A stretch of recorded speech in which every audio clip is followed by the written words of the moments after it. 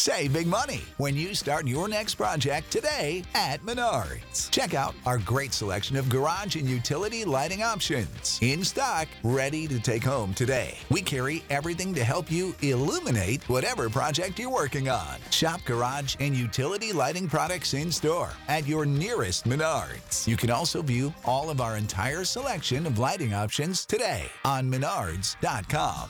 Save big money at Menards. Hello, and welcome to This Day in History. I'm your host, Elise, and here's what happened on December 4th. A 22-year-old American exchange student named Amanda Knox was convicted of a shocking crime on this day in 2009. The murder 2 years earlier of her British roommate in Perugia, Italy. Knox received a 26-year sentence, while her Italian ex-boyfriend was sentenced to 25. But Knox always maintained her innocence, and 2 years later, an Italian court reversed the conviction based on testimony that the DNA evidence in the case was unreliable. Both Knox and Solicito were freed from prison. Surprising fact, in March 2013, Italy's highest court overturned the acquittals of both Knox and Solicito and ordered that they be retried.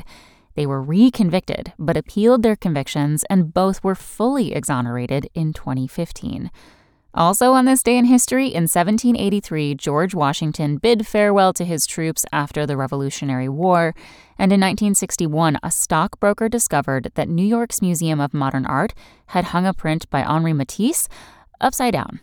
Thanks for listening. That's all for Today in History. Make sure to rate, review, and subscribe on Apple Podcasts. Tune in tomorrow to learn a little bit more about the world around you. And of course, have a great day. This is the story of the one. As a maintenance engineer, he hears things differently. To the untrained ear, everything on his shop floor might sound fine, but he can hear gears grinding or a belt slipping. So he steps in to fix the problem at hand before it gets out of hand. And he knows Grainger's got the right product he needs to get the job done, which is music to his ears.